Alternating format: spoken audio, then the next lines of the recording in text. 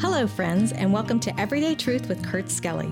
We're here to show that the Bible is relevant to your life every single day, and we're glad you joined us here for the conversation.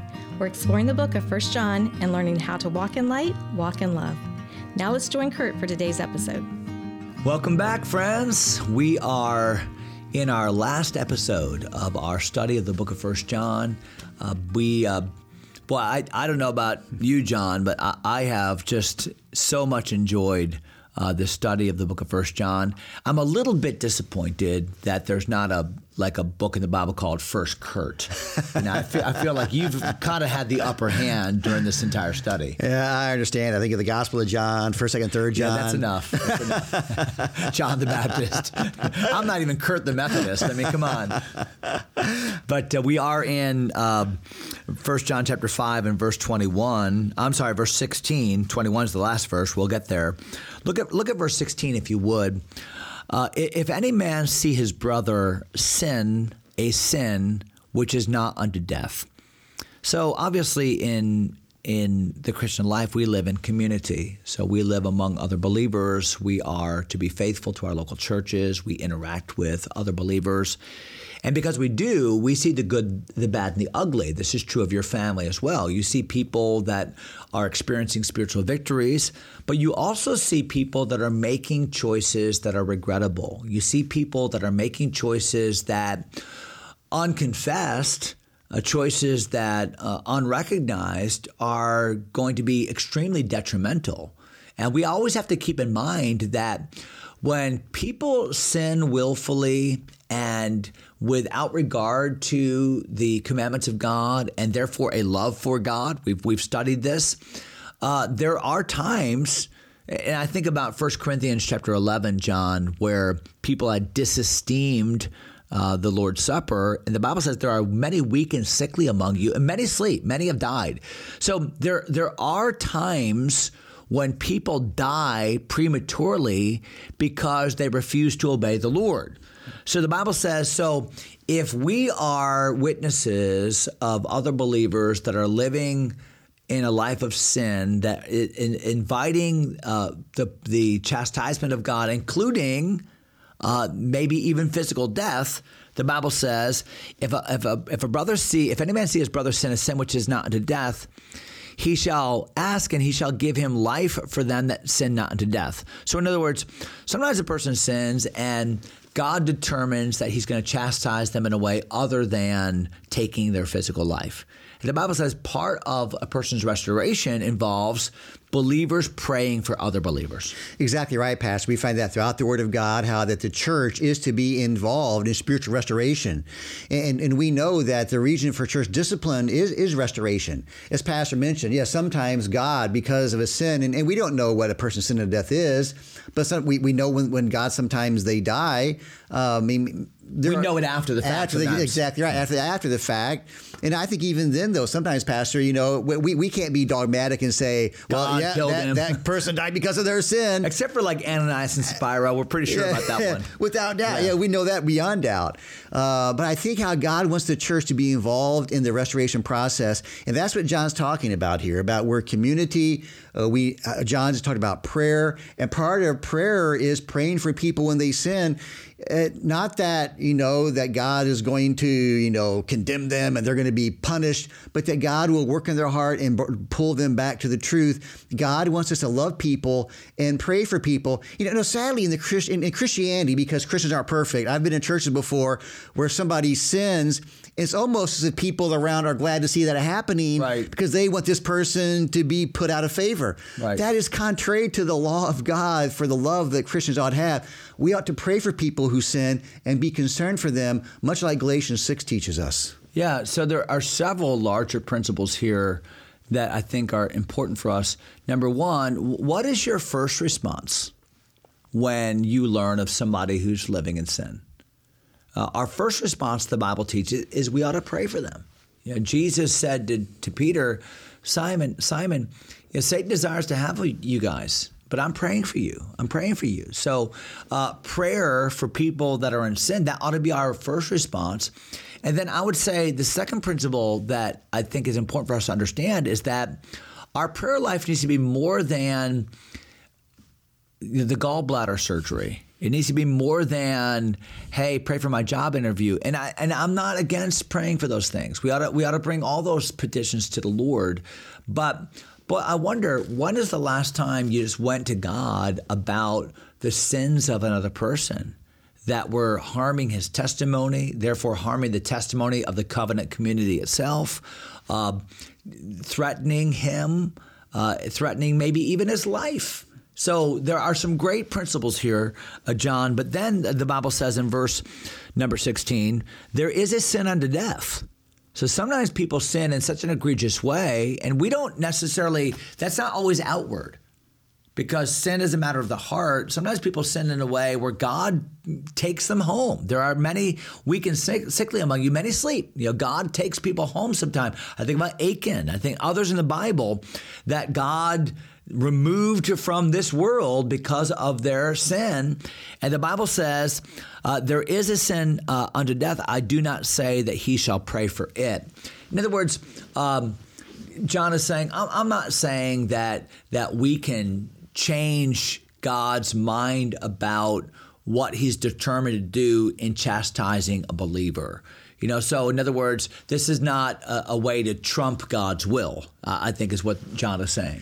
And I think throughout the Bible, how that we find sometimes, I think of Nineveh, where God's going to destroy Nineveh, but Nineveh repents and God forgives them. But there are times in Scripture when God says, I am going to judge this person or judge these people, and nothing can be done about that. God is going to do that because God has said, because of their, their great sin, their egregious errors, I am going to judge them.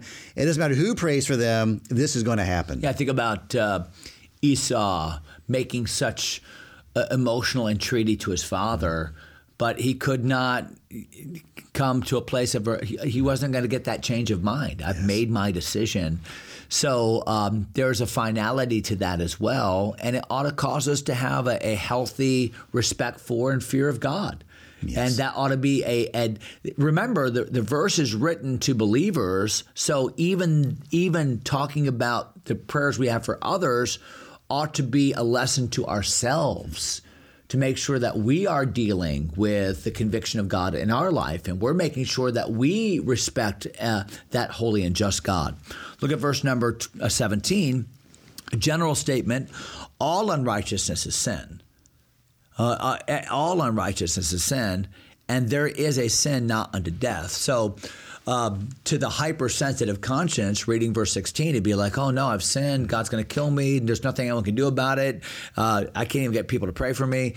God's saying, no, listen, every unrighteous act is a sin, and certainly there is a sin not unto death. Matter of fact, most sin is not unto death. So there is hope for unrighteous living, and that hope is all the way back in chapter 1. If we confess our sin, he is faithful and just to forgive us our sin and to cleanse us from all unrighteousness, from that sin. So I think that's a needed clarification. Anything to add on that, John? No, that sounds great. Verse number 18, we know. So there's our recurrent subject verb throughout the book of 1 John. We know that whosoever is born of God sinneth not. He that is begotten of God keepeth himself. He's going to guard his life, and that wicked one toucheth him not. So this goes back to what we said in 1 John chapter 3. This is not to say that, okay, I've been saved, I'm never going to sin again. If I ever sin, that means I'm not saved. That's not what the Bible's teaching. What the Bible's saying here is, as a general rule, hey, we're Christians. We're believers. We don't sin. Whosoever is born of God, this is not who we are. This is not what we do. Remember what I said back a few episodes ago? It's kind of like your family. You raise your kids, our last name is Skelly, obviously. I'd say to my kids, well, we're Skellys. We don't do that. We work hard. We're Skellys. Does that mean my kids always worked hard? Of course not. But it's a general statement of this is our identity. This is what we do. I think so much of how John, from the beginning, has dealt with fellowship, with having our sins forgiven, with being right with God, being right with each other, with having the right kind of love, with believing the right things about Jesus Christ. John has pointed out the idea of there are the children of God, there are the children of the world, of Satan. They are not the same family. And John's going to come back with some finalities. He wraps it up and say, don't forget, the children of God, they are not the children of the world, and they are supposed to be living as God wants them to live. Right. There ought to be a clear demarcation. Our lives ought to reflect on the outside what the reality is on the inside. Look at verse number 19, and we know that we're of God. So as believers, we know that we're of God. And what else do we know? We know that the whole world lieth in wickedness. So one of the benefits of being a believer is that we have a perspective. We have the 50,000-foot view that unbelievers don't have. And we live in these 3 dimensions. They live in 2 dimensions. We see it. So that ought to drive us. Remember, John is writing from exile, in exile. John is writing from a place where he's been abandoned. He's been tortured. The Roman government is clamping down its grip on Christianity. I mean, these are dark days. And John is reminding his readers, listen, we're of God. We have a perspective. We have an eternity. We have a hope. And we know this, the whole world lies in wickedness. So let's not bemoan that. When the world acts like the world, it shouldn't surprise us. No, what John is telling us is when believers act like the world, that ought to surprise us. So let's keep the perspective in view, I think, is what John is encouraging us to do. Yeah, John is. John wants to have confidence that we're the children of God. And he wants, as you mentioned, he wants our outside to match our inside so that our practice matches our position so that we have right belief that flourishes in the right practice. Look at verse number 20. And we know. So there it is again. We know that the Son of God is come and hath given us an understanding that we may know him that is true. And we are in him that is true, even in his Son, Jesus Christ. This is the true God and eternal life. So as John closes the book, he closes it with assurance, and he closes it with assurance specifically about who we are in Christ. Hey, what do we know? We know God, and we know who we are in God, and we know how God has revealed himself to us in the Son of God, and he's in us, and we're in him. And yet it looks like things are falling apart around us. And yes, it looks like we're the minority view. And yes, it looks like everyone thinks we're crazy and we're living in this little box. It doesn't make a difference. We are of God and we know God and he knows us. And 1,000,000,000, billion, trillion years from now, that's all that will have mattered. I think of John 17 where Jesus says, and this is life eternal, that they might know thee, the only true God, and Jesus Christ whom thou hast sent. Eternal life is knowing God. And the world does not know God. And John makes a big deal about that throughout this epistle, that we as God's children, we know him. He is our Father. And to think as John concludes this book, reminding us that God is our Father, we know him, Jesus Christ our Savior, we can have confidence.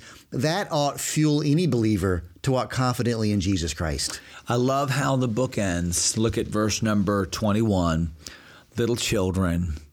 And this is just such a fatherly, I picture an old man about to die. Now whether or not he wrote this in exile on Patmos or whether or not he was still in Ephesus, I don't know. But I know he's an older man. And little children, keep yourselves from idols. Amen. In other words, my last piece of advice for you is, if we're in God, if Christ is in us and we are in him, if this is all that matters, then guys, guard yourself from all the things that distract you from what is real. Guard yourself from all the things that would pull you away from what you have. You have a relationship with God through Christ. You have the Word of God. You have the will of God. You have the plan of God for your life. You've got this one vapor life that God has given you as a gift to make a difference for Christ on planet Earth.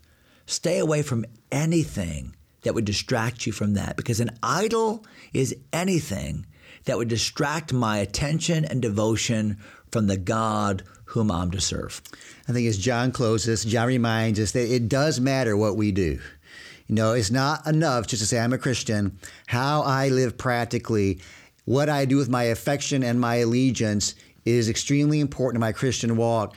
I cannot be the Christian I ought to be if I'm trying to say that I love God while at the same time going out and giving my affection, my allegiance to things that are against God.